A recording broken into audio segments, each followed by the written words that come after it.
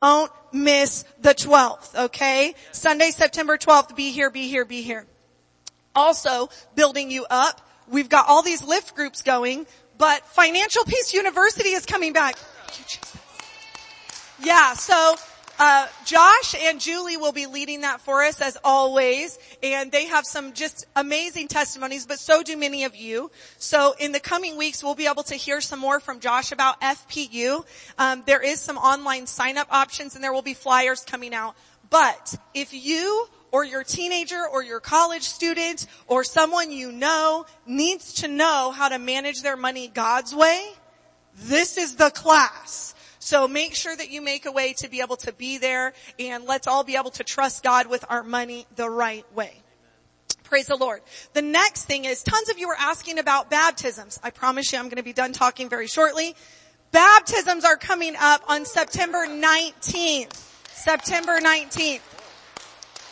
Baptisms are a really huge deal to me, a huge, huge deal, because it is you outwardly showing and outwardly committing to the Lord in life. And it's good for you to make that decision in your heart. That's how faith comes, and that's how we grow and are made right with God. But that outward display of what went on the inside of you is so beautiful and so important. So there is a sign-up sheet at the info booth. Make sure you get your name and phone number on that list so that we can make sure that you get a certificate that you can put on your wall as well. And as many of you as feel you need to do that or want to do that, you're welcome to. There will be a baptism class to talk a little bit more about that just 30 minutes prior to the service of that baptism. Okay, praise the Lord.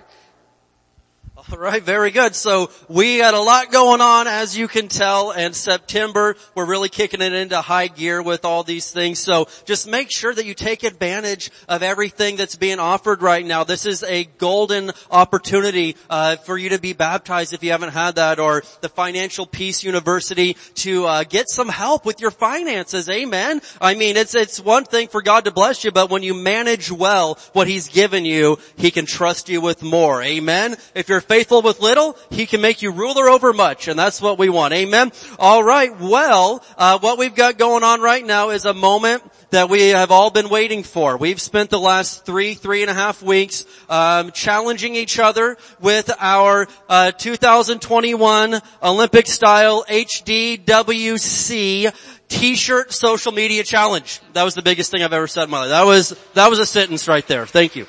Amen. And so what we've done is we've had all sorts of people taking pictures in your church T-shirt and posting it online. We have had some wild things. I mean, I've seen things that I just never thought that I would see, but I want to give you some updates from this week, and then we're going to bring in the finalist. And as promised, there is a first prize of $17.76 right here. It's here. I counted it. Amen. I hope you like pennies, because there's, praise God. And then of course, we will be handing out the Olympic gold medal. It is so fresh from China that I haven't even unwrapped it yet. So come on, somebody. It's going to get real here in just a minute. But with all that being said, mainly let's go ahead and see what we've got going on this week. First of all, this is Alex Church, who I did not commission this, condone this, or endorse this, but praise God, he did it. And Alex loves Jesus, loves his church, and loves T-shirts so much that the man literally got the church logo inked onto his arm for the rest of his life. So hey, more power to you. That's a level of he doesn't know we're changing the logo by the end of the year, so we got an update coming, man. Praise God, but that's okay. There's room for more. Anyway, that's a joke. We're not changing it. Next we've got the Coleman kids. Look at this. It's adorable. Okay, I have to talk about this one for a second. Okay, so there's a thing called the Get Along shirt. So I have to share with you, it's not really as effective as a disciplinary tool as it is as a parental entertainment tool. But we have done this with our kids just so they would stop hitting each other. Cause you can't get your arm out inside that shirt. So Coleman kids, I love you. This is amazing. Yes. So what a beautiful, they did great. 3 kids in one shirt. I mean, talk about saving money right there. That's a thought. That's a thought. Cut your cost into third. Okay. Next we've got, Nick Alva fighting Daffy Duck. Yes. All right. Nick found out that he was no match for Daffy, so in the next picture they're simply hugging. Go ahead and there we go. All right, so there's Nick hugging, and Nick actually videotaped himself on a roller coaster with his shirt on, but I couldn't get the video on here today. So anyway, shout out to Nick because it's not too smart to hold your cell phone on a roller coaster. Anyway, but praise God, we got a church full of brilliant people, and we're not ashamed of that. All right, next we have this is Nadine Mumford. All right, she is. Yes. This is Nadine. I think she's watching online. She's in Tennessee this weekend, but this is her and her grandson, and she noted that she forgot to bring her shirt with her, so she's literally wearing her grandson's t-shirt. So I said, wow, hey, praise God, good for you. That's good stuff. So anyway, they captured some great moments there in Tennessee. All right, next we have, now we're coming down to some final stuff here. This is Adriana, last Monday, or the Monday before, skydiving in her HDWC t-shirt. Go ahead and show us the next one at 12,000 feet. That's 12,000 feet, rocking the t-shirt. And so, Adriana is our last winner from I think it was the 2018 Winter Olympics. Her and her sister posed as mannequins in the Gap window for quite a while, and anyway, in their t-shirts, and so they won last time, and she brought her A game again because hey, it's one thing to win the title once, but when you got to defend that title, come on somebody, that's some hard stuff to do, all right? So I think that was our last one for now. Am I right, Manley? Is that the last one? Okay, can we get the lights please? Alright, lights please. So, what we got here is this.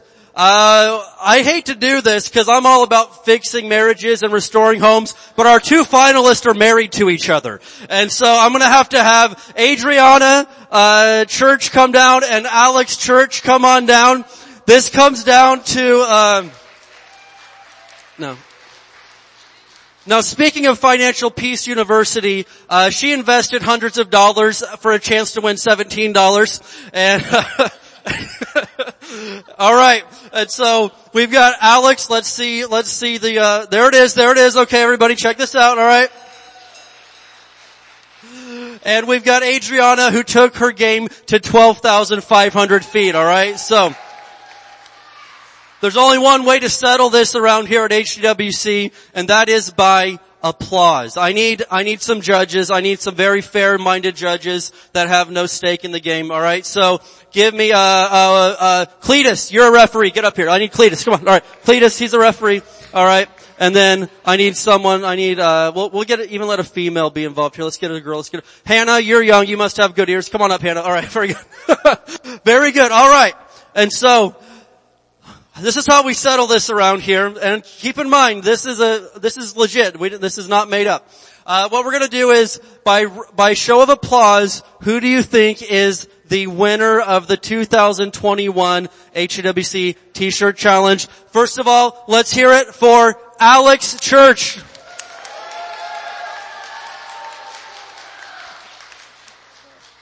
Alright, let's hear it for Adriana Church. All right. Let me meet with my judges. He said, okay. All right. Well, we've conferred with the judges, and it appears that Adriana is the winner once again. And so, first of all, here's your cash prize, the loot, and then, because we love everybody, and these medals did come in a bag of 12. Okay, I have 12 of these. I don't really believe in participation trophies, but at the same time, got some cute millennials here, so let's give you guys, that's a joke, it's a joke. Alright, go ahead, can we get a drum roll please? Okay.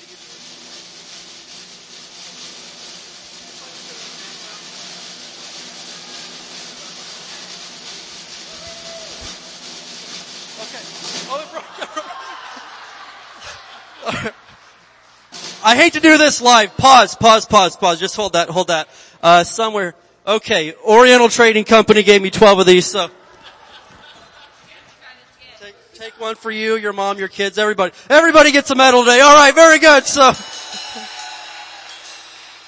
All right, everybody, let's hear it for our winners here. And, everyone's a winner. It's just some people are more of a winner than others. And we stand by that statement. So, Adriana, 2-time champ, we'll get a picture here. Let's hear it for these guys one more time. Oh, Alex, you need another, hey, we love you too. I mean, oh. All right, very good, very good. So, they can split the $17.76 however they see fit, as long as they tithe off of it. God gets his cut. Can I get an amen today? All right, well, with that being said, what a perfect segue. I'm going to have Pastor Katie here go ahead and do this morning's tithes and offerings and our missions offering for our missionaries, all right? We're off to a good start today. Praise the Lord, it's happy time. Let's try to get spiritual, okay? Let's just attempt that, okay? Praise the Lord. If you need an envelope for your tithe or your offering, please raise your hand and the ushers will be glad to serve you. We're going to go to a couple of places this morning to talk about the value of the Lord in our money. So our first place is going to be Psalm 24. I promise not to be crazy long-winded. I'll try to go fairly short, but I just want to share this with you a bit. Psalm 24, verse 1 says, "The earth is the Lord's and everything in it. The world and all its people belong to him." That psalm goes on to talk about how the Lord created the earth and gave his blessing to it. Everything we have is from him and because of him. Honoring that in our life is really very important. We're also going to go to Matthew 6. Matthew 6:33 is a refrigerator verse. And it talks about living righteously, but also that God will provide all of your needs. I'm going to start in verse 31. So Matthew 6, verse 31. The whole chapter is talking about trusting the Lord and how the birds don't have to feed themselves. They don't plant the food. They don't harvest the food. They just go and eat. All they have to do is make for themselves a home. And so I think that's so valuable for us to remember in our money and in our jobs. It's not your job that's the provider. It's not that money or that paycheck or that bank account that provides for you. So when we're able to trust him, it makes all the difference. So Matthew 6:31 says, "So don't worry about these things, saying, what will we eat, what will we drink, or what will we wear?" We all know that back to school, we're all thinking about them extra pair of shoes you gotta buy and those extra clothes and all of that. Verse 32, "These things dominate the thoughts of unbelievers." That's not what you are. "But your heavenly Father already knows all of your needs." So then the question is that, are we trusting him? Verse 33 says, "So seek the kingdom of God above all else and live righteously." So if we're trusting in God, we're seeking his kingdom and not the natural things in front of our face, and he will give you everything that you need. Our needs are provided by the Lord, and trusting him with our money is a very, very simple way to honor that, to put forth a natural portion of what's going on in our heart. So when you tithe and you give that 10%, it's simply letting him know, I know that what I have is from you. I'm going to honor you, and I'm going to trust that that 90% that I'm keeping is blessed. And it's showing good stewardship as well. When we give offerings, we're not only trusting him with our money, but we're trusting in a harvest that comes back to us from Luke 6:38. When we give, it's given back to us. So trusting him with our money is really just trusting in the fact that he is an amazing provider and that he will pay back all that you sow in. So in that same vein, this is Mission Sunday, the third Sunday of each month, where we talk about our missionaries a little bit. I've already talked about the Thesans. We're not on monthly support with them. We have supported them several times throughout COVID and things going on. But what I want to talk to you a little bit about today is our local missions. Now, we support New Hope Village and what they do in getting people and families back on their feet. But our local missions are so important. How many of us know sometimes the frustration we feel going into a business or a grocery store, and you've seen the same person out there over and over again, and you've heard that lie and that story over and over again, and you think, can't they get it together? Can't we figure out a way to help them? Or how come the city isn't cleaning this up? It's not the city's job. It's ours. And so one way that we're doing our part in supporting that is, first of all, we all better be praying for them, right? We all better be doing our part and obeying the Holy Spirit and what He asked us to do in those situations. But we're also going to begin supporting New Life Fellowship as a church.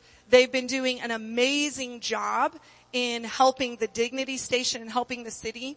When the Dignity Station, which was our only homeless shelter or place to go cool down or get a bite to eat, when they closed that down because of some regulations and funding, New Life as a church family took it on.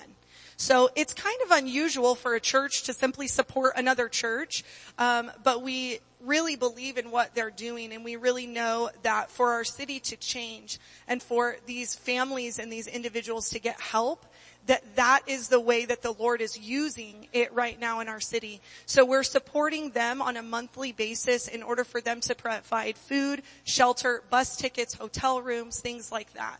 So we'll be supporting them as missions, and they'll use our funds to help in their local hands-on missions as well. So as you give your tithes and your offerings this morning, if you're giving into missions, make sure that you pray over it. Make sure that you talk to the Lord on your way up here and that you honor Him, not just plunk it in a bucket, okay? So praise the Lord. It is a spiritual thing when we give. So we're going to do our financial faith confession, and then as you bring it up, you go ahead and you can stay up here for worship with us, wherever you feel most comfortable worshiping the Lord.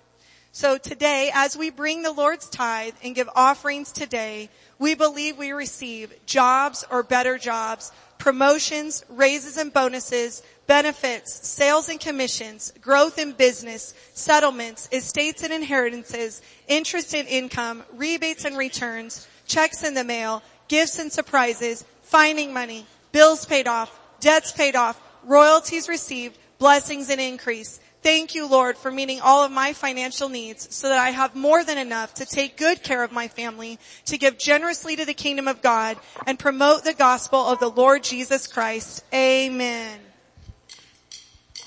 Let's all stand up if we can. We're going to worship the Lord together today. Let's sing. If there's one thing I'm asking, one thing I'm needing, for a moment that's passing, is not what I'm seeking.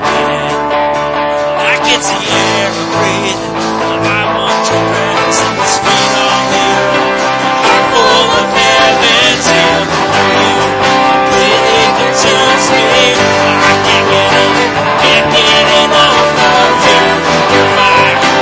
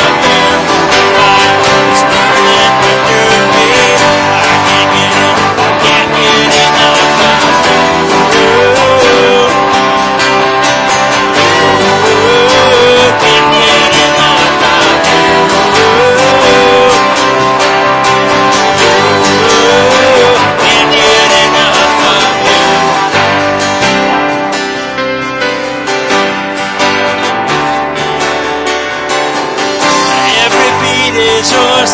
You can have it all. Take over like only you can. All I'm reaching for, you and nothing more. Take over like only you can. Every beat is yours. You can have it all. Take over like only you can. All I'm reaching for, you and nothing more. Take over like only you can.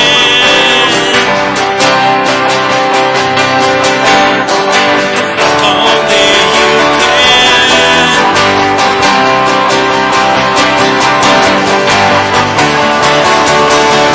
Still for you, completely consumes me. I can't get it, can't get enough of you. Your fire is burning right through me. I can't get it, can't get enough of you.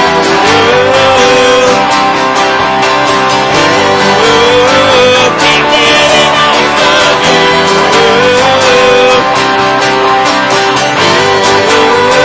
Can't get enough of you. One more time, let's sing every beat. Every beat is yours. You can have it all. Take over like only you can. All I'm reaching for, you and nothing more. Take over like only you can. Every beat is yours. You can have it all. Take over like only you can. All I'm reaching for, you and nothing more. Take over like only you can.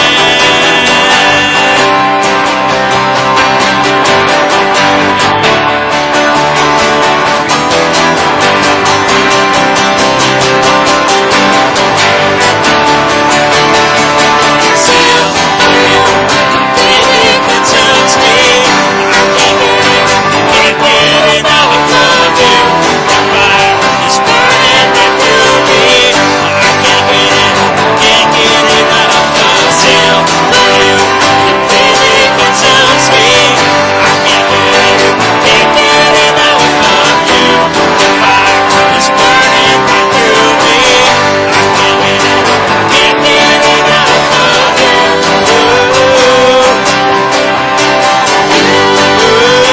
Can't get enough of you.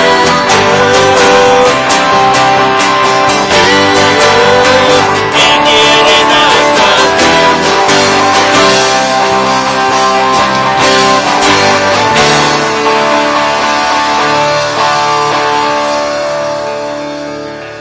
Hallelujah. And we're gonna learn a new song together this morning, so just look at the words on the screen and just sing along with Katie as we learn this new song.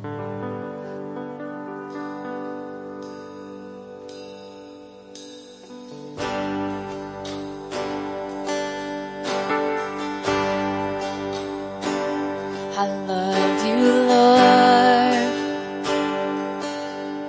Oh, your mercy never fails me. And all my days I've been held in your hands. From the moment that I wake up until I lay my head, I will sing of the goodness of God. Sing this with me. All my life you have been faithful.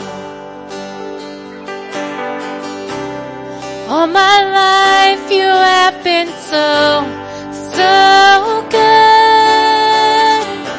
With every breath that I am able, oh, I will sing of the goodness of God. I love your voice. You have led me through the fire in darkest nights.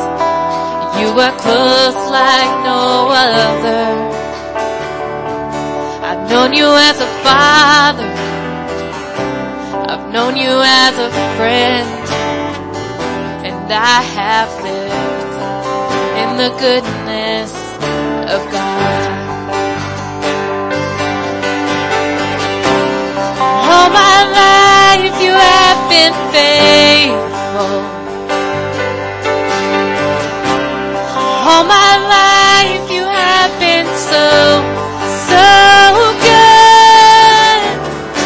With every breath that I am able, oh, I will sing of the goodness of God. Let's sing the second verse. I love your voice. You have led me through the fire in darkest nights. You are close like no other. I've known you as a father. I've known you as a friend. And I have lived in the goodness of God. All my life you have been faithful. All my life you have been so good. With every breath that I am able, oh, I will sing of the goodness of God. Your goodness is running after me. Your goodness is running after me. With my life laid down, I'm surrendered now. I give you everything. Your goodness is running after me. All my life you have been faithful. Yes, you have, Lord.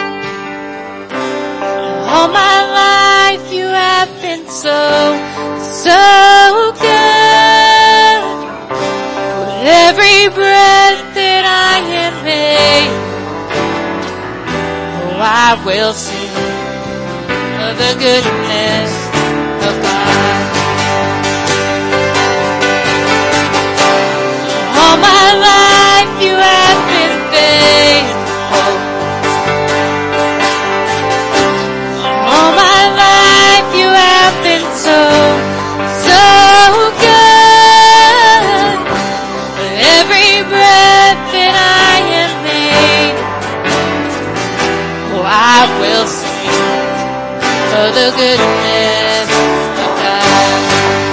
Yeah, your goodness is running after me. Your goodness is running after me. With my life laid down, I surrender now. I give you everything. Your goodness is running after me. Your goodness is running after me. Believe that today. Your goodness is running after me. With my life laid down, I'm surrendered now. I give you everything. Your goodness is running after me. All my life you have been faithful. All my life you have been so good. With every breath that I am able, oh, I will sing of the goodness of God. Oh, I will sing of the goodness of God. Amen. Hallelujah. Let's raise our hands to Him this morning. Who knows this much, that God has been faithful to you? Lord, we love you. We thank you. We praise you for the times that you've been there, God, when nobody else was there. God, when anybody else would have given up on us, when anybody else would have just tossed us to the curb, Lord, you've been there for us and you've never given up on us. We love you. We say, great is your faithfulness. Great is your faithfulness today, Lord. We praise your name. There is none like you, none other like you, Father. We love you so much. I was reading Lamentations chapter 3 right here, and here we have Jeremiah and the people of Israel just going through a bad time. And it's, one thing, bad times come to everybody. Some people choose to just sit around and talk about how bad it is. And then some people decide, hey, let's do something about this. Some people decide, I'm not going to sit and talk about how bad it is. I'm going to start talking about how good God is. Amen. And so Lamentations chapter 3 verse 21, Jeremiah says, yet I still dare to hope when I remember this. The faithful love of the Lord never ends. His mercies never cease. Amen. Isn't that good news? What if God's mercy came to an end? What if his faithfulness came to an end right here, right now in your life? What if he's like, I'm done. I can't do no more. I'm all tapped out. I've got no more faithfulness, no more mercy for these people. But look at this. Great is his faithfulness. His mercies begin afresh each morning. His mercies are new every single morning. I say to myself, the Lord is my inheritance. Therefore, I will hope in him. And you're never hopeless if your hope is in God Almighty. If your hope is in Jesus, there will never be a time where you are without hope. There will never be a time where you're all alone. That's a lie from the devil. You're not alone. You've got Jesus. You've got 2/3 of the angels. You've got the Holy Spirit living right on the inside of you. Never say, I'm alone. I don't know what I'm going to do. I know exactly what I'm going to do. Every single day, I'm going to the throne of God. Amen. And so, say this with me. Great is his faithfulness. Great is his faithfulness. Amen. His mercies are new every morning. Amen. Amen. Let's raise our hands. Lord Jesus, we love you. We thank you. We are so grateful, Lord, that your goodness to us isn't measured upon our goodness, Lord, that your grace is sufficient no matter what we face. Your grace is enough to get us through it, God. Your mercies are new every single morning. And Lord, we just came here today to say that we love you so much, God. And I ask that you would have your way in here today, God. Speak some truth to us, Lord. We don't want any lies. We don't need to be comforted with lies, Lord. We want the truth because we want to be free, and the truth will set us free if we'll receive it, God. And so have your way today in the mighty name of Jesus. And we thank you that we're changing, God. We do not want to stay the same. We want to be more and more like you, and we give you praise and thanks for it, Father. We love you in the name of Jesus Christ of Nazareth. Can somebody give God some praise today? Amen. Amen. Amen. Hallelujah. What a great day to be in the house of the Lord. Praise God. Of course, every day is a great day to be in the house. I haven't found a bad one yet, man. I always feel better when I get into the house of God. Why? Because I'm around the people of God. Amen. And it's not that God lives inside of this building, because he said, I don't live in a building made of hands. Yeah, but his Holy Spirit lives in each one of us. And so the way I see it, when we all get together here, the Holy Spirit, God Almighty, comes in here through a couple hundred people at a time, and I love to see it, and I love to be in the presence of God. God is good to us. And may we never forget how good he's been to us. Maybe you aren't exactly where you want to be right now. Maybe you thought, hey, I figured when I was this age I'd be this far. And listen, aren't you grateful that you're not where you used to be? Aren't you grateful that Jesus came and picked you up out of the mess you were in, and at least you're here today? At least you're better off than you used to be. At least he didn't give up on us. Amen. God has been more than good to me. Amen.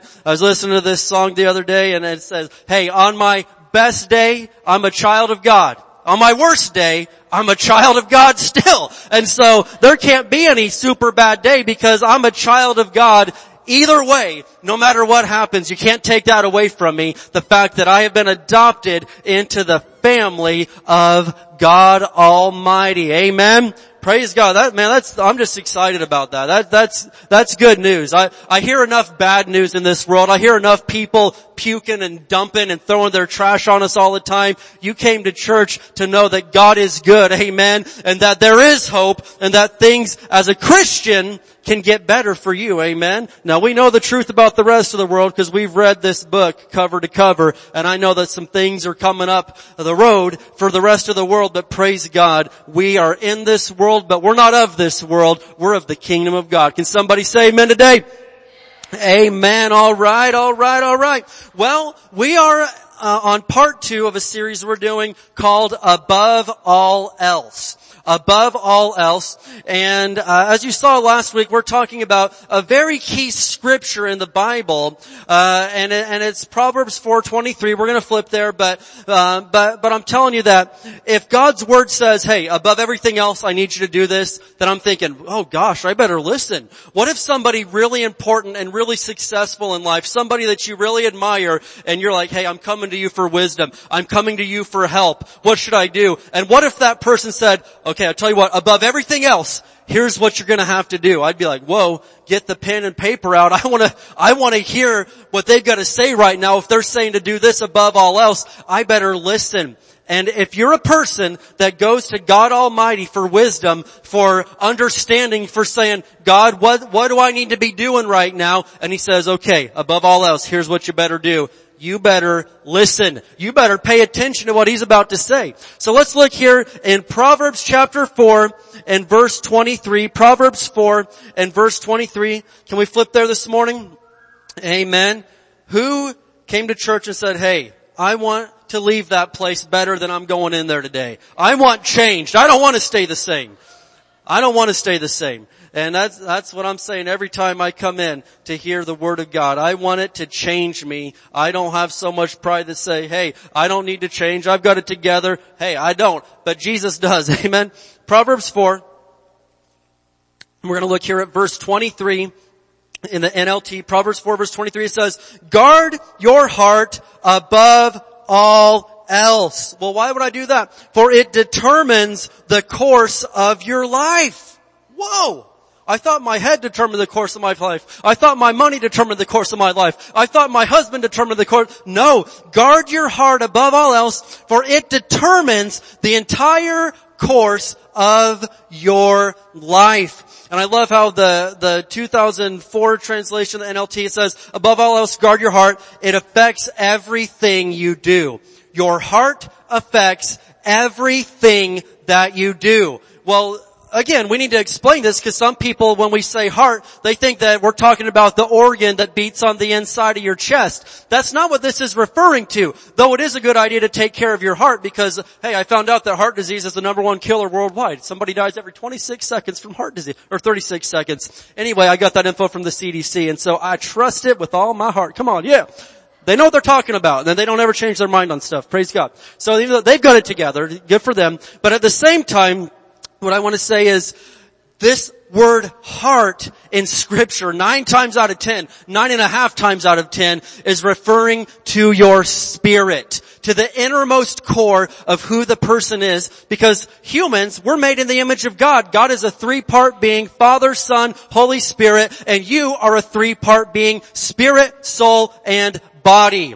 And so when it refers to your heart, that is referring to your spirit. It says, guard your spirit above everything else. I mean, you need to take care of your body, no doubt about it. But listen, I got to take care of my spirit even more so than that. I know people, they'll pay hundreds of dollars a year, thousands of dollars a year for a gym membership.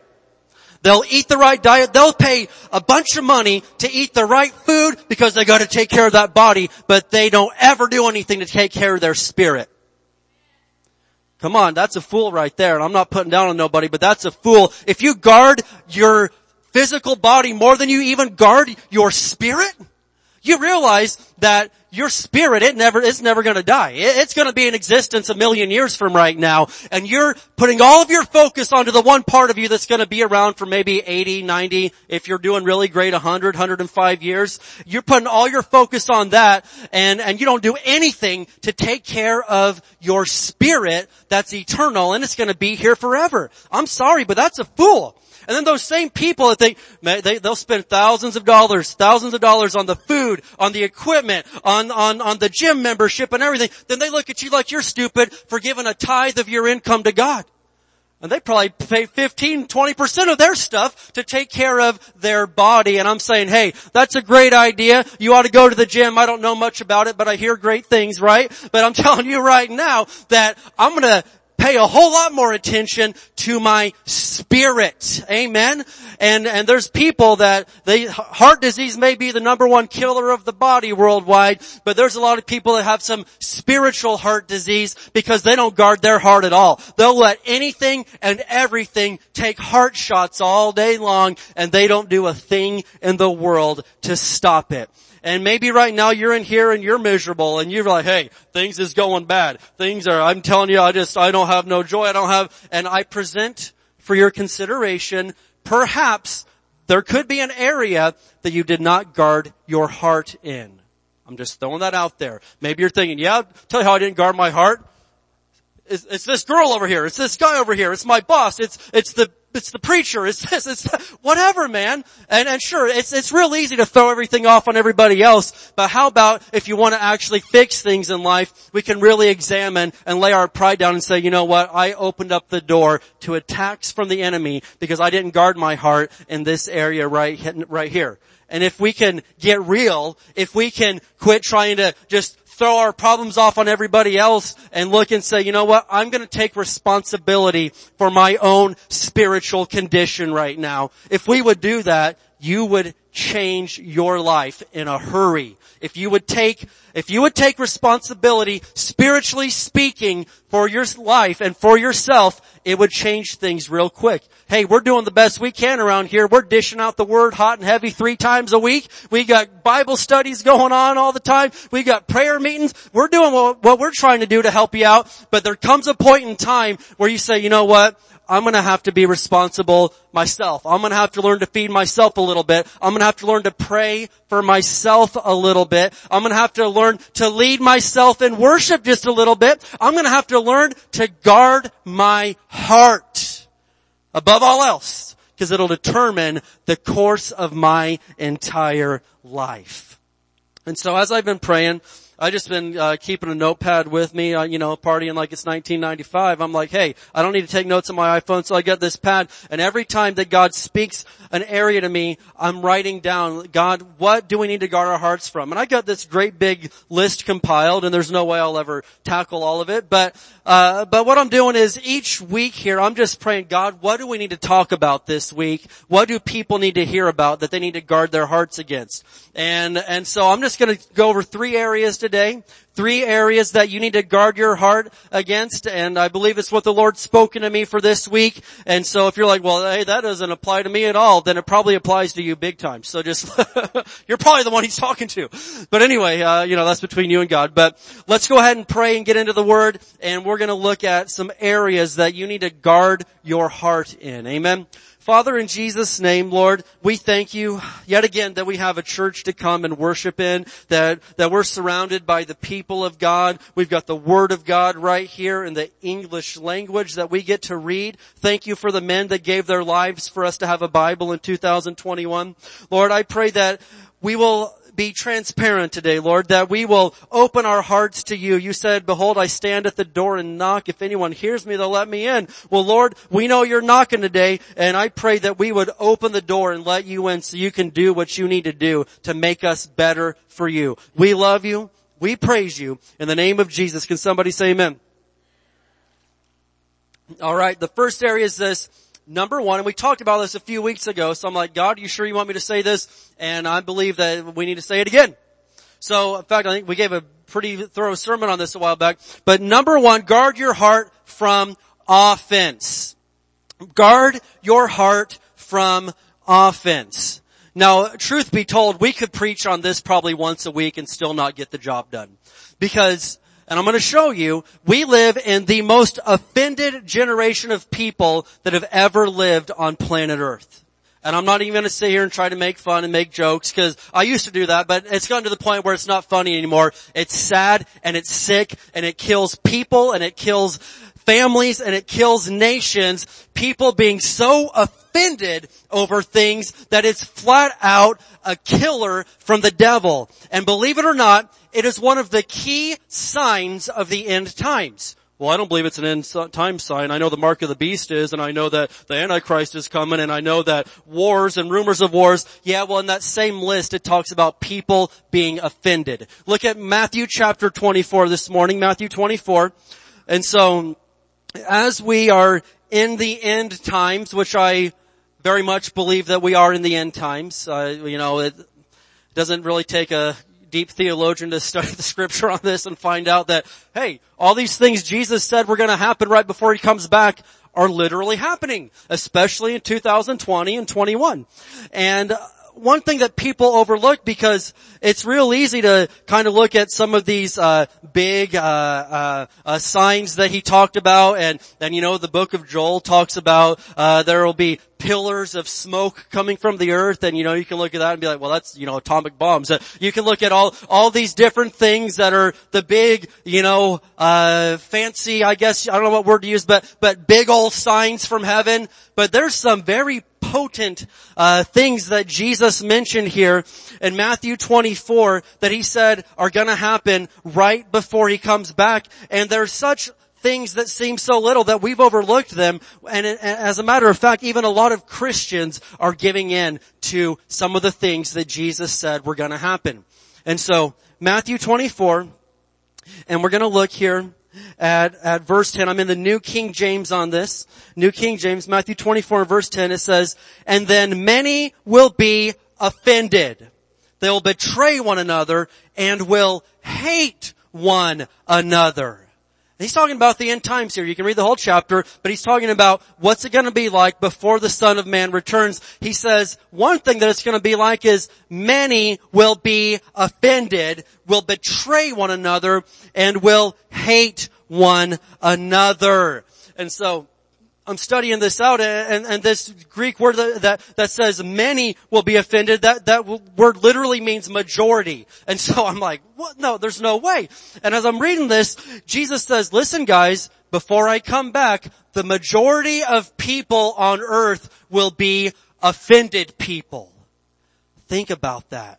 How easy is it to attack people or a group when they're all mad at each other anyway? They don't stand up for each other. They don't, one of the things that was interesting, as the children of Israel came to take over the promised land, if you read the book of Joshua, they're attacking Jericho, then they're attacking this city, and then that city, and they're attacking all these cities individually.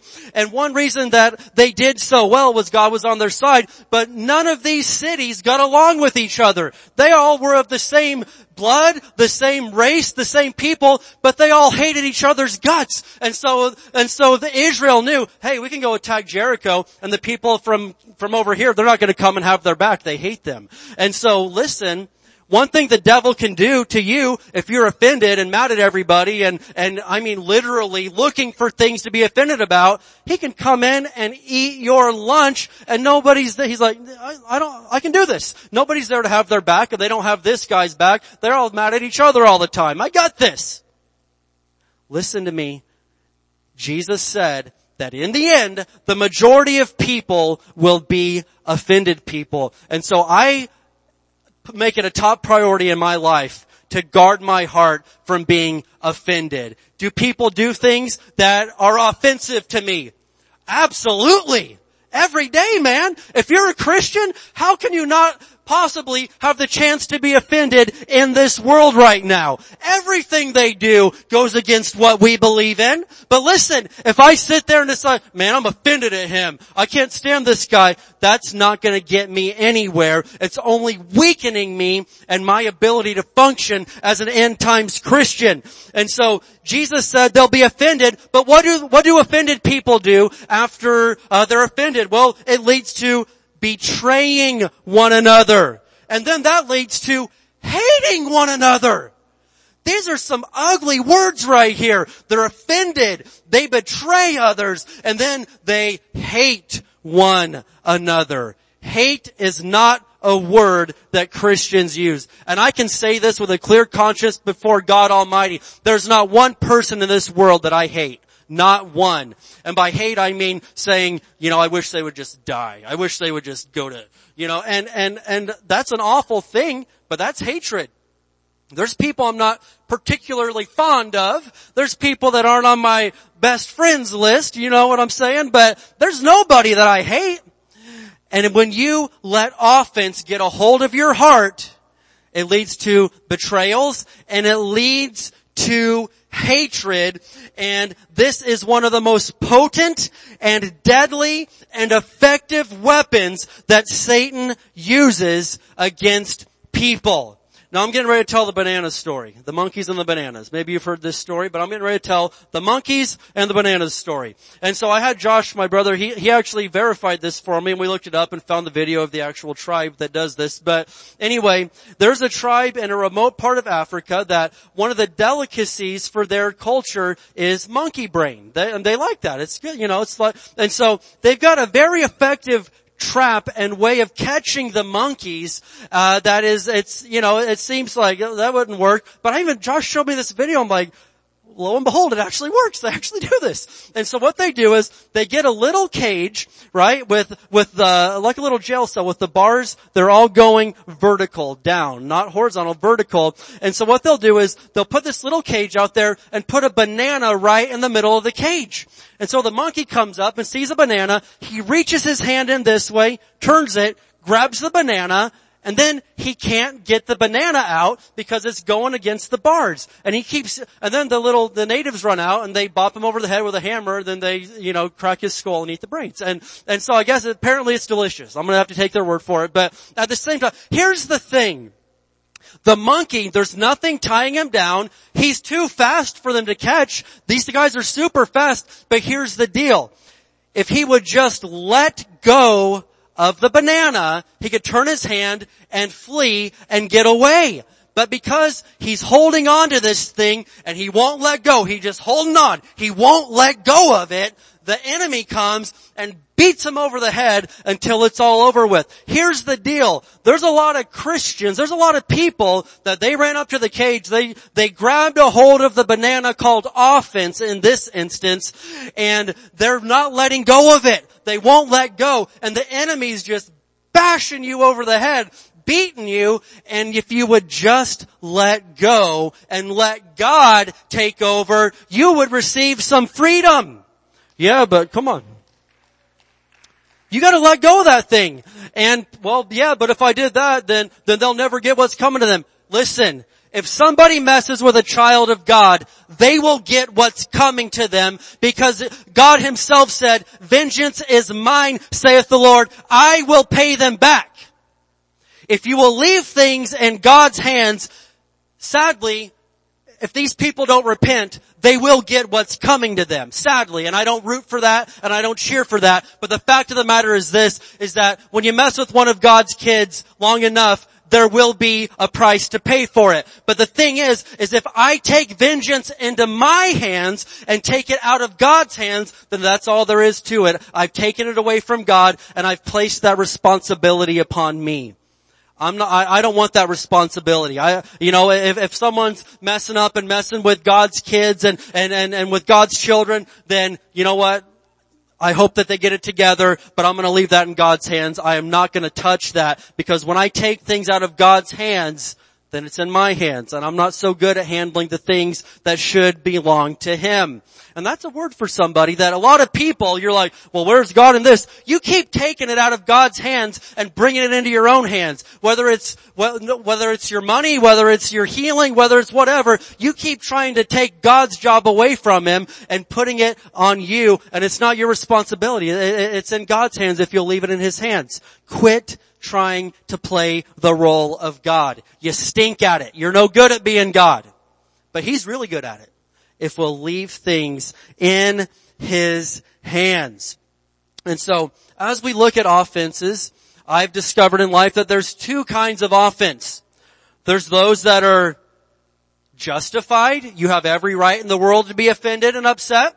And then there's those that are really unjustified and you're just kind of being a little sissy about it. And I'm not putting down. I've been there and I've been little sensitive sissy boy and got offended over stupid things that were really not that big of a deal, right?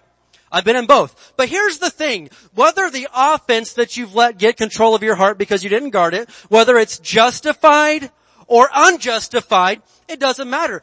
It has the same outcome both ways. It ruins your heart. I've seen on the news sometimes where people have got shot intentionally by someone and sadly they die. Then I've seen sometimes where somebody accidentally got shot with a firearm also. It was a total accident, but the outcome was exactly the same in both instances. And I'm telling you right now, you may have every right in this world to be offended and upset, and that's fine. That, maybe you have every right. But listen, the outcome's the exact same for you as if it was just something that you were being, overly sensitive about. Well, that doesn't sound too fair to me. I think that I should be able to get people back and I think that I should be able to hold on to this and you can do that, but you're going to have heart conditions for the whole rest of your days down here on earth. And I don't want that. I want to be a fully functional, on fire, full steam ahead, kicking the devil's booty Christian until I get to heaven and I dancing on those streets of gold. So you can cling to your rights to be offended, or you can say, you know what, I'm just going to give that over and I'm going to, by the grace of God and the help of God, I'm going to move past this and put it behind me and I'm going to have a clean heart before God Almighty. And that, again, that's totally up to you what you're going to do with that. But I know a lot of people that they would rather cling to their rights to be offended than they would run to the freedom that Jesus Christ has to offer. And it may feel good to be able to cling to your rights there, but I'm telling you right now, I've lived both ways. Freedom feels a whole lot better than being in bondage to something that somebody did to me years ago.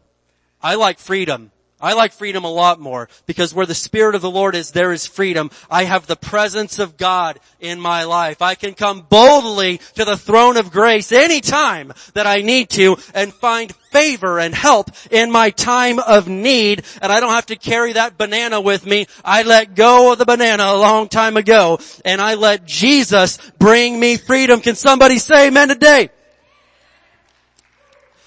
Now, why is offense there's so many levels, and I feel we could talk about this topic every single week and still not do it justice because it's one of the main traps that the enemy is using in the end times.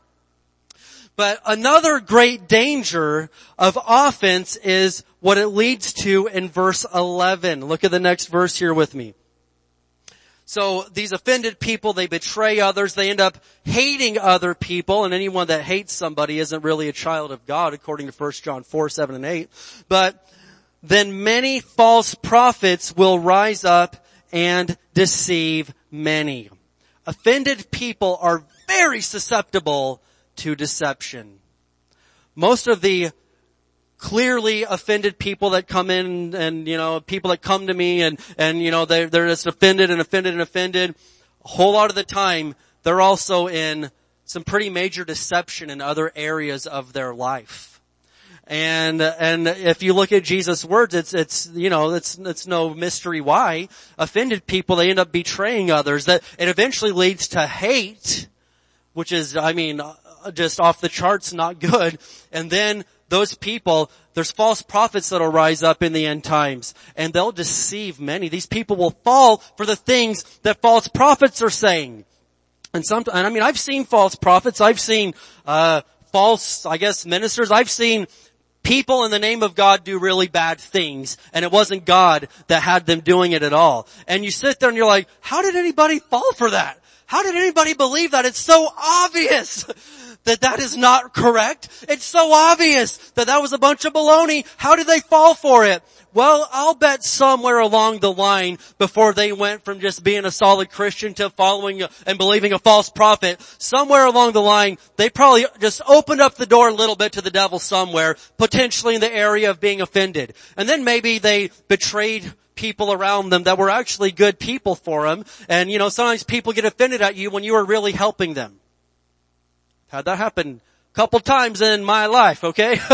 Where you're just trying to be there, you're just trying to help them, and then the minute that you say something that it may be the truth, some people don't like the truth, and that's not God's fault, and that's not your fault. Some people don't like the truth. But maybe you presented the truth, and then the offense comes in, they betray you, they end up hating you, and next thing you know, they're being deceived in all sorts of areas.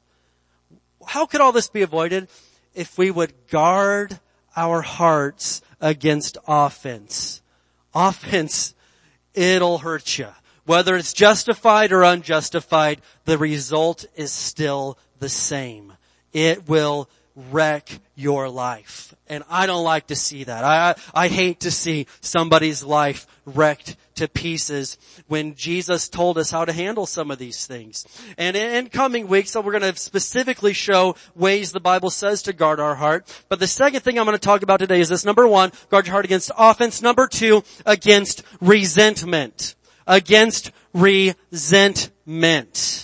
Now, resentment, being resentful, that's another word that's not so fun to discuss, but we're here to help and we're here to set people free. And so resentful means a feeling or expressing bitterness or indignation at having been treated unfairly. It means a bitterness, a resentfulness against being treated unfairly. And so as I've looked up the definition of resentful from every possible angle, most of the definitions point to the person was actually wronged. They weren't just being sensitive, okay? And so something legitimately wrong and bad happened to you, and then you let resentment come in and take over your heart.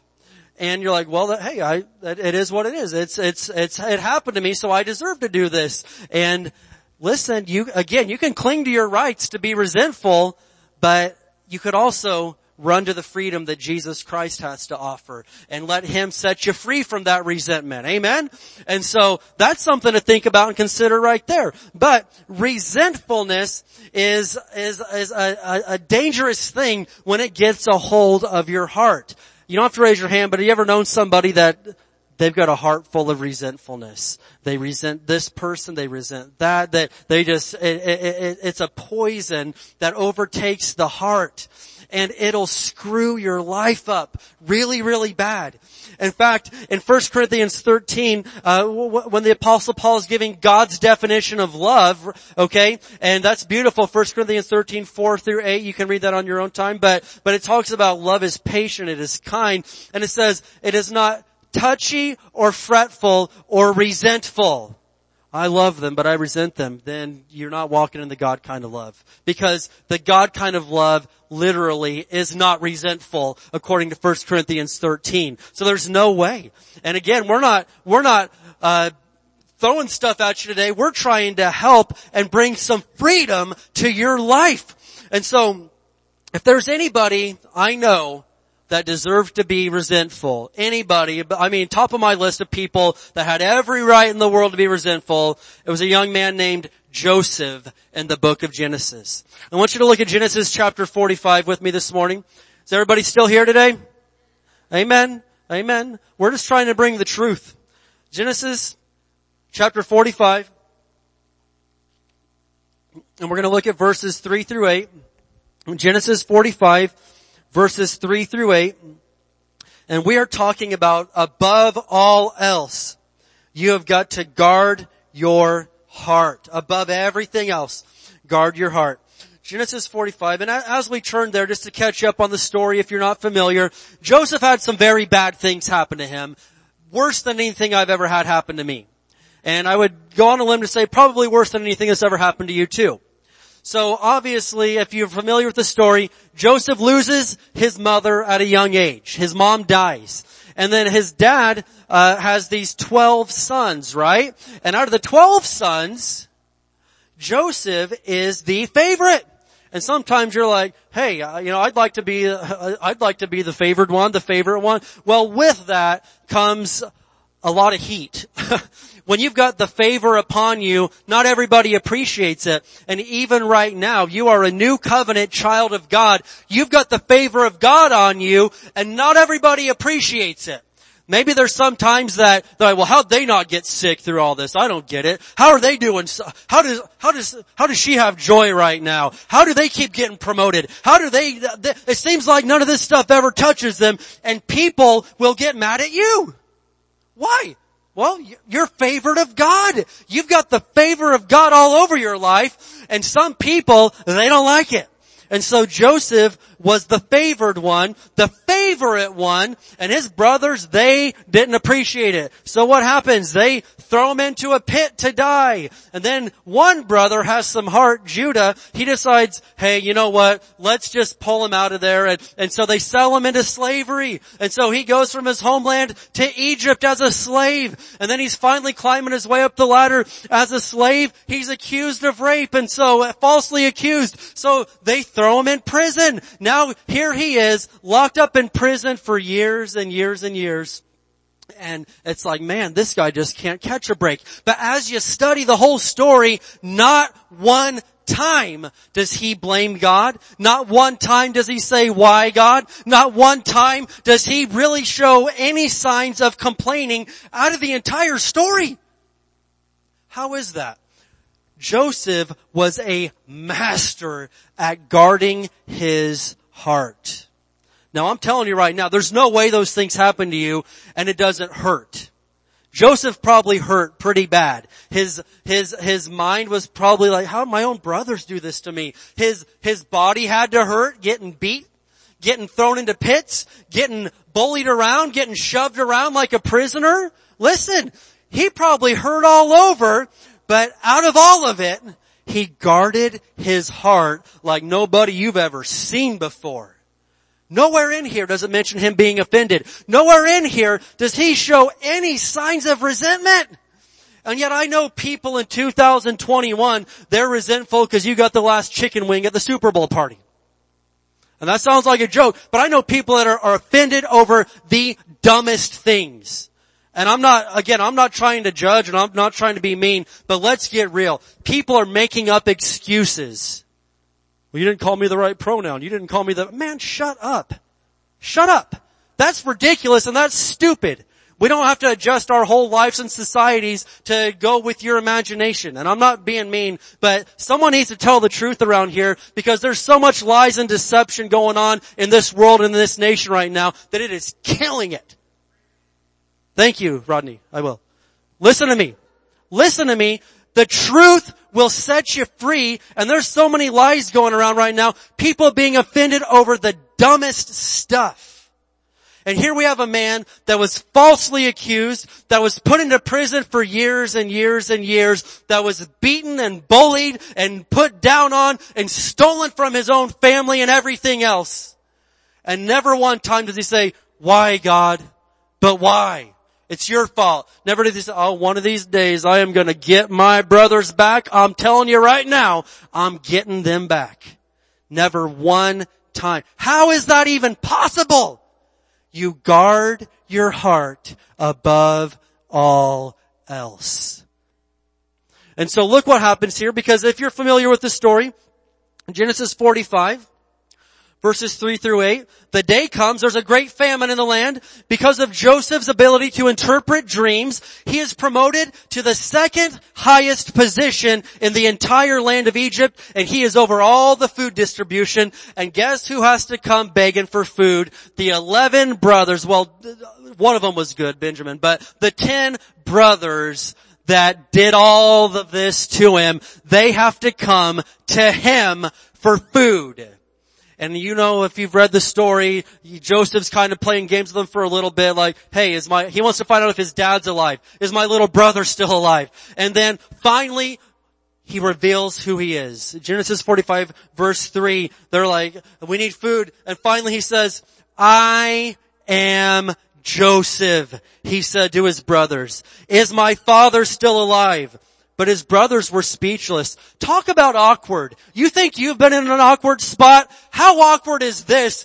The very man that you destroyed his life is the man that holds your whole livelihood. He holds your life and the life of all of your family in the palm of his hand right now, and you ruined his life.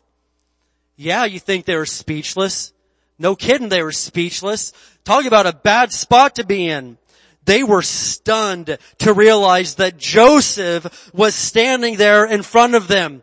Please come closer, he said to them. So they came closer, and he said again, I am Joseph, your brother. He didn't say, hey, I'm Joseph.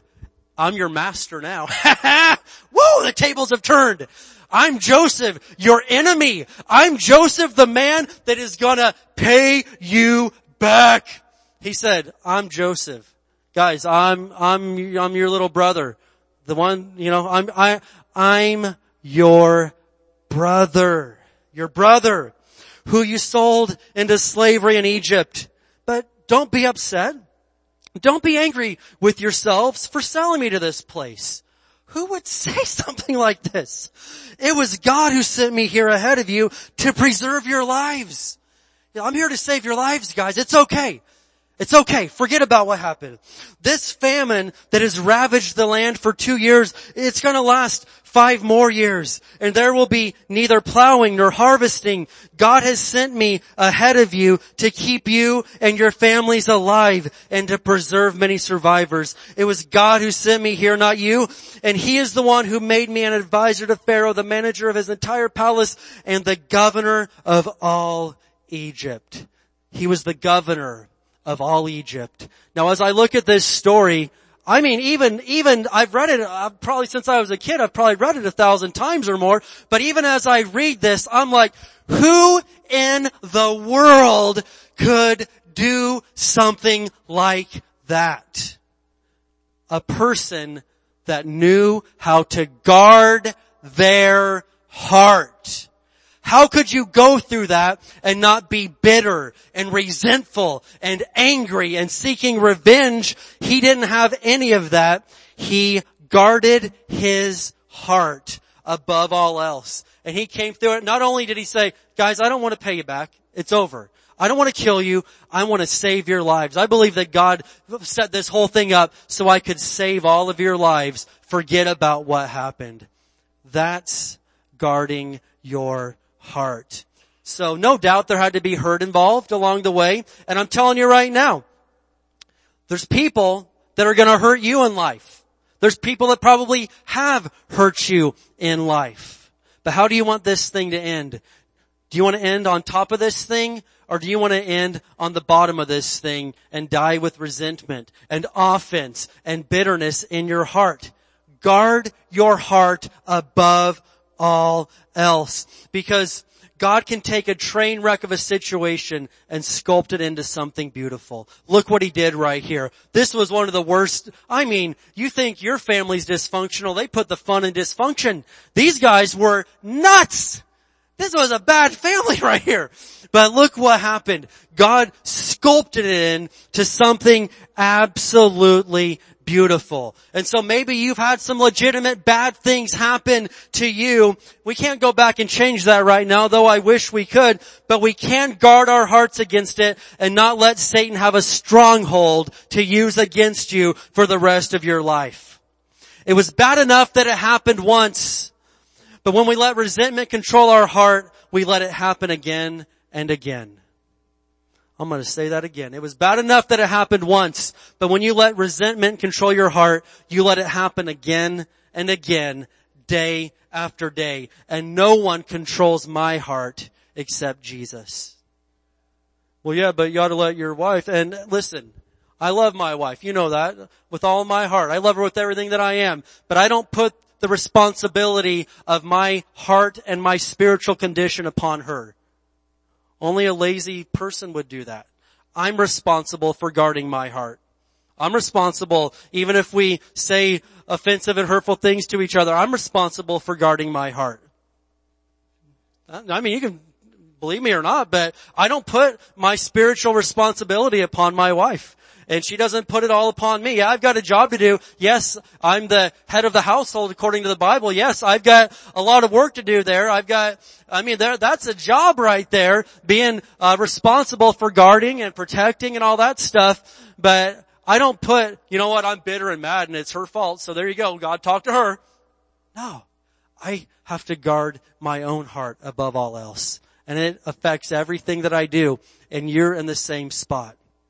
And so, why was Joseph so successful? He guarded his heart like nobody else I've ever seen, and God used him big. And here's the third thing that I'm going to say. Now, I know beyond a shadow of a doubt, and I don't go around saying this super often, but I know the Lord wanted me to say what I'm getting ready to say. And so, hey, if you've got rocks to throw, put them down. If you want to hit me with something, praise God. Hey, that's good. But I believe that God spoke this to me, and it's maybe not for everybody here, but it's for somebody, maybe someone listening online or whatever. But no doubt about it, I was supposed to say today what I'm getting ready to say. And so, if we don't guard our hearts against offense and against resentment, and if we just let the things of life and the things of the world get to us, this happens to a lot of people. Number 3, you have to guard your heart against enjoying sympathy. Enjoying sympathy. Now let me explain before you decide to kill me and tell me I'm an insensitive jerk. I'm not an insensitive jerk. I'm a soft guy. You know, those of you that know me, I'm a pretty nice guy. But I found out that somebody that has resentment built up, or often people that have been wronged or abused, will unwillingly, they're not conscious of it, but they will enjoy getting sympathy from others, and in turn they will do things to obtain sympathy. Now, I've seen this, I've been pastoring and in full-time ministry for 14 years now, talked to a lot of people, and I've seen a lot of things, and I'm just telling you right now, and I'm not blaming the person, I'm not judging them, because there's some people, they had sometimes such a sad childhood, the only way they could get attention is if something bad happened to them. Then maybe somebody would actually pay a little attention. Maybe if they got into a little trouble at school, maybe someone would finally pay attention then. And in turn, this has developed a heart condition, alright? And it's done things inside of them to where they probably don't even identify it in themselves. But whether they know it or not, they get their fulfillment out of sympathy. And listen, sympathy is a good thing. Being compassionate is a really good thing. Jesus was full of compassion and sympathy and love and an unending love.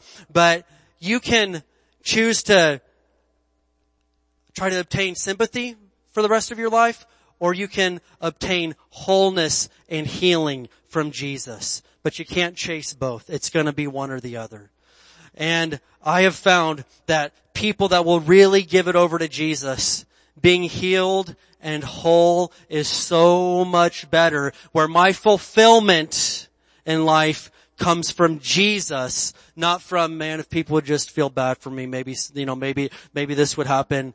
That's a dangerous trap, and it's from the enemy. And Satan would love to hold you in that bondage for the rest of your life. But Jesus has a greater plan for you. Jesus has something even better than that for you. He's got freedom for you. He's got victory for you. He's got you being more than a conqueror through Christ Jesus. And so, if the only way that you can obtain attention and feel like somebody cares for you in life is to have a storm in life, then you'll unknowingly, maybe sometimes create storms, or at the very least unconsciously welcome them when they come. Now some people, you're like, that doesn't make any sense. I know, that doesn't apply to everybody, but it does apply to some people. And I want people to be free, because whenever the enemy comes knocking on the door, I want you to stand up and say, no, we resist that in the name of Jesus. I'm just being flat out real right now. Listen to me. When sickness comes, resist it. You don't need to have sickness in your life. Yeah, but I mean, if I did, then this, and maybe my husband would finally pay attention to me, and maybe this would happen over here. Listen, God's got a better way than that. God's got a better way than that for you. He's got a better way. And so, again, some people, when we let all of these offenses and resentments and things from the past get control of our heart, it determines the course of your life according to Proverbs 4:23. And before you know it, you're looking for affirmation in the wrong ways when Jesus says, listen, I love you. I'll love you anyway. I'm here for you anyway. I've got you anyway. I love you anyway, regardless of all that. He's got something better. So I want to show you something this morning. Luke chapter 4. Can we hit Luke chapter 4 here this morning? You still with me? Are you glad you came to church today? Luke chapter 4. Luke chapter 4. And Jesus came to destroy the works of the devil. He came to absolutely set people free. He came to absolutely change our lives. He came to destroy the works of the devil in our life. And if this is an area where, a lot of people, again, I know people that they don't want to identify this and admit it, and, hey, whatever. But at the same time, if we will identify and deal with some of the things that have messed with our heart over the years, I'm telling you right now, you will have the bondage. Jesus will deliver you out of that bondage. He came to set us free. And sometimes until the pain of staying the same outweighs the pain of change, we won't do anything. You ever notice that? Sometimes we're just so used to and so accustomed to a certain way of life, and a lot of us, until that becomes more painful than just actually changing, we'll just live with it and won't do anything with it.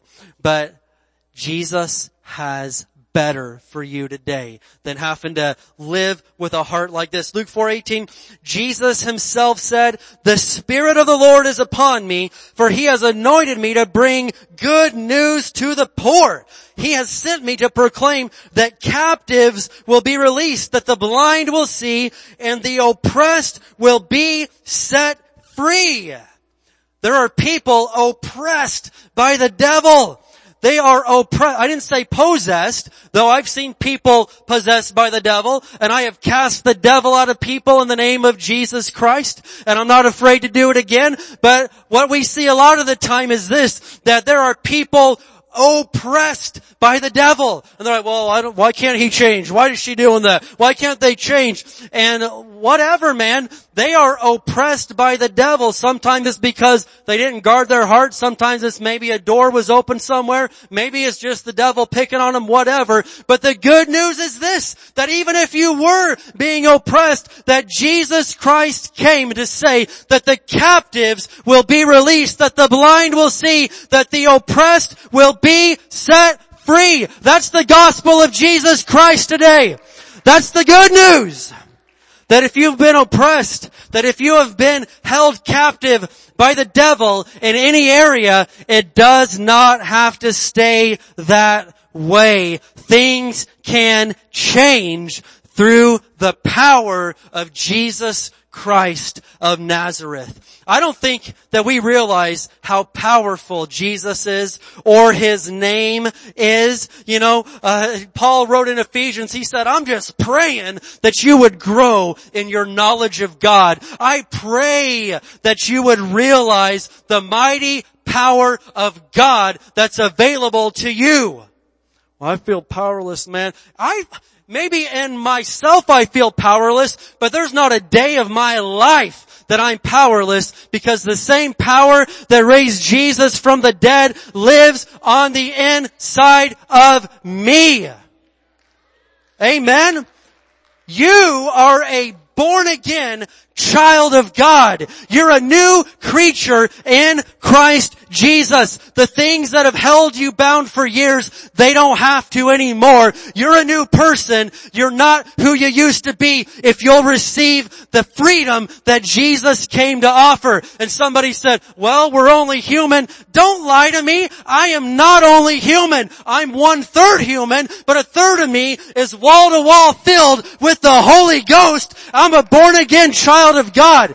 I am not only human. 1/3 of me is human, but I've got a born again spirit on the inside of me. I am a new creature in Christ Jesus. When Satan messes with me, he is messing with the Son of God. When Satan tries to put sickness on me, he's trespassing on God's property. When Satan tries to come in and mess with my life and my family, he's messing with a son of God, and we've got authority over it. Luke 10. In fact, turn there. Luke 10. Let's go there real quick. Not in the notes. Not going to be on the screen. Luke 10. Luke 10. Somebody needs to know, because it's very apparent that we don't yet have the revelation of the power of God that's available to you. You do not have to put up with sickness. Yeah, we do. No, you don't.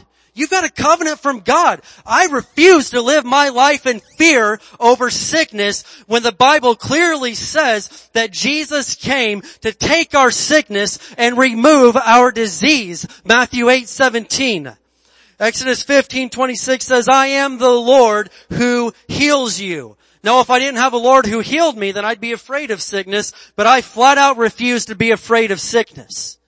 I'm not afraid of it. And you're stupid. I think you're weird. You're weird. Luke chapter 10. And so, verse 17, it says, when the 72 disciples returned, I thought there was only 12 disciples. No, there was a lot more. Right here, there's 72 disciples. They joyfully reported to him, talking to Jesus, Lord, even the demons obey us when we use your name. Whose name have you been trying to get rid of the devil in your life? You've been using your own, just trying to be strong. I'm just trying to be strong, brother. That fails every time. But the disciples said, when we use your name, even the demons have to obey us, Jesus. Verse 18, yes, he told them, I saw Satan fall from heaven like lightning. Look, I've given you authority over all the power of the enemy. And you can walk among snakes and scorpions and crush them. Nothing will injure you. Jesus said, I've given you authority over all the power of the enemy. Will that include power over your mental health? I believe it does. Will that include authority over your physical health? Would that include authority over your family, over your job, over your money, over your health, over your everything? Yes, he said, I've given you authority over all the power of the devil. You need to guard your heart so you can use that authority over the devil. There's no way that a child of God should be getting punked around, getting their face rubbed in the dirt, being in the same condition that the whole rest of the world is in. It should not be that way. You are not like everybody else. You are not only human, you're different. You're a child of God. You've got a covenant from God, and it's time that you realize that and that you start taking advantage of what belongs to you. So guard your heart above all else, even more than you guard your diet, even more than you guard, whatever it is that you guard. Guard your heart above all else and start using the authority that Jesus Christ gave you. He said, use my name.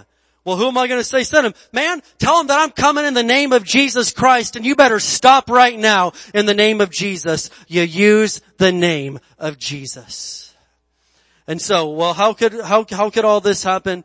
You need to start guarding your heart. When the enemy comes, you resist the devil. You submit yourself to God, resist the devil, and he'll flee from you. James 4 verses 7 and 8. You read the word of God. David said, I've hidden your word in my heart, that I might not sin against you. Well, I don't know how to overcome this sin. Get the word of God all over your heart. It'll help you beat that sin that's tried to destroy your life.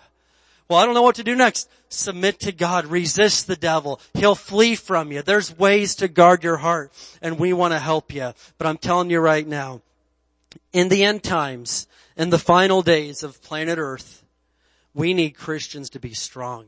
We need there to be a remarkable difference between you and the rest of this world. You're the light of the world. You are. Well, I thought Jesus said, Jesus did say that he's the light of the world, but he also said, you are the light of the world, Matthew chapter 5.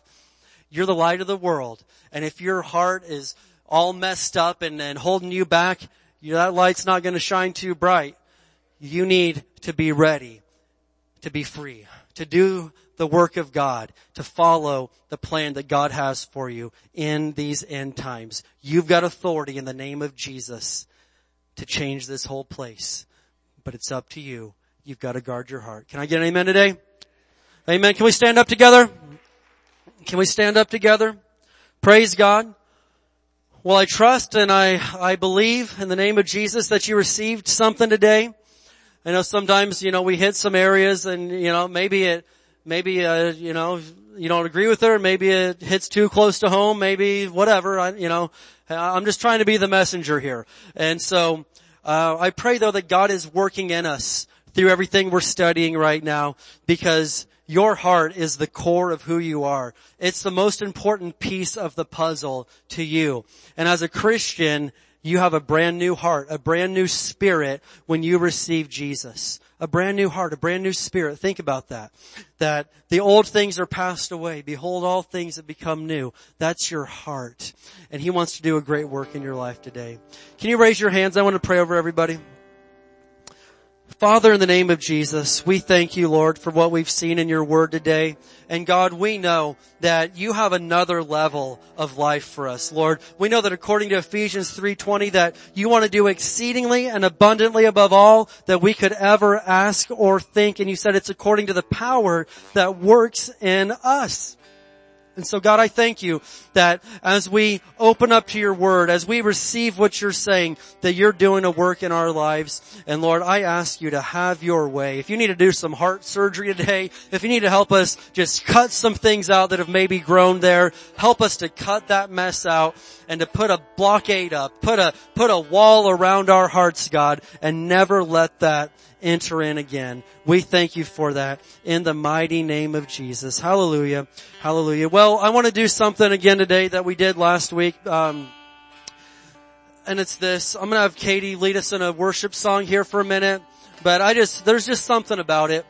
I'm inviting you to come to the altar today on your own. If you want me to pray for you, you want our prayer team, I'll lay hands on you, man. I'd lay hands on a watermelon if it would ask me. I'll pray for anybody anywhere. But I do want to say this, that there's something about being at the altar in the presence of God.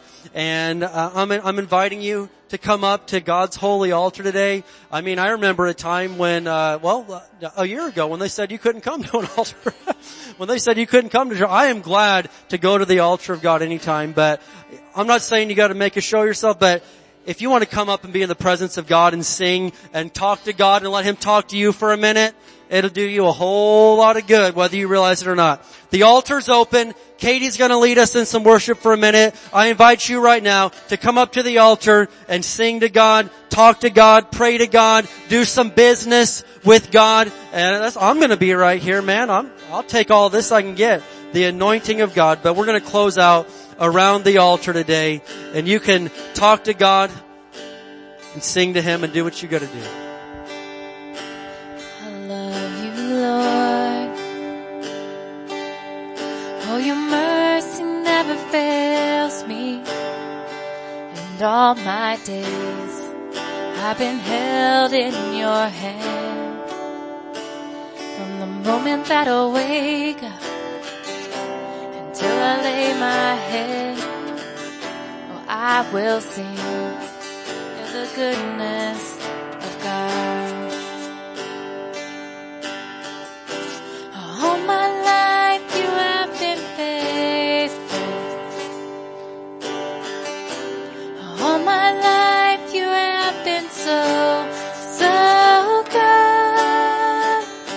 With every breath that I am able, oh, I will sing of the goodness of God. I love your voice. You have led me through the fire in darkest nights. You were close like no other. I've known you as a father. I've known you as a friend. And I have lived in the goodness of God.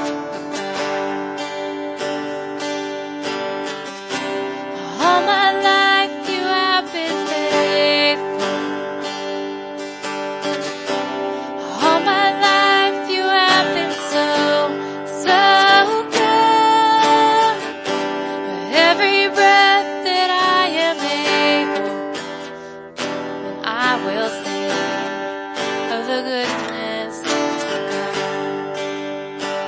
I love your voice. You have led me through the fire in darkest nights. You are close like no other. I've known you as a father. I've known you as a friend. And I have lived in the goodness of God. All my life you have been faithful.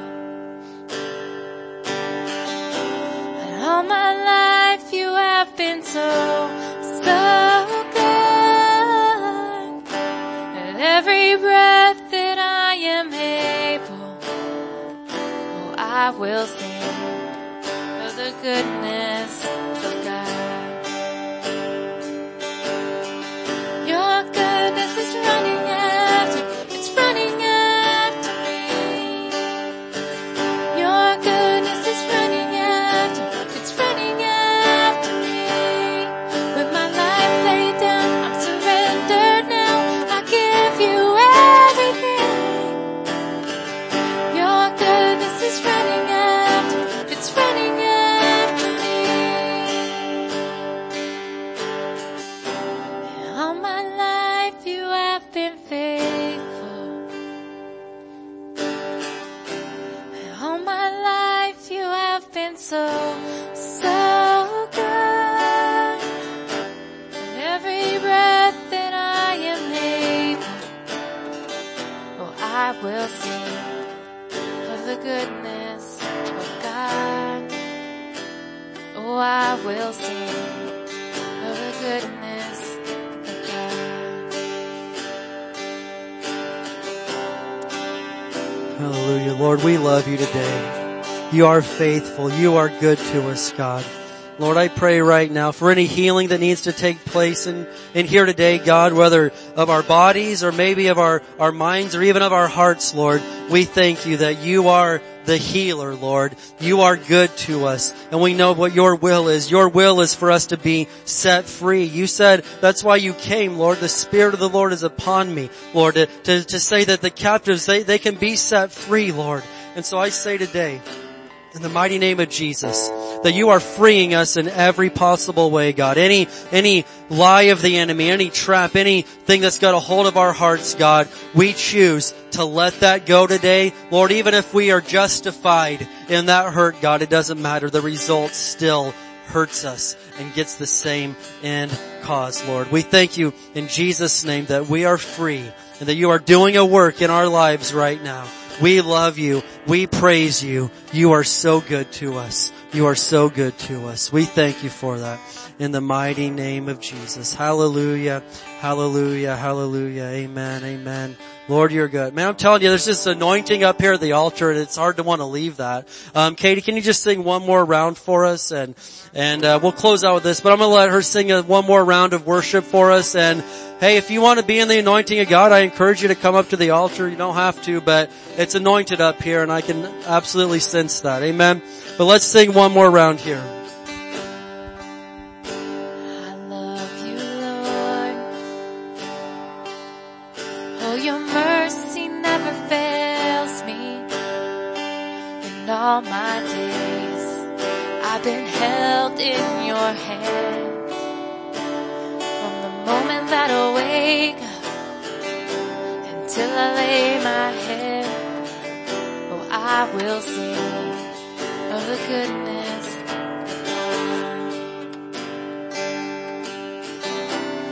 All my life you have been faithful. All my life you have been so good.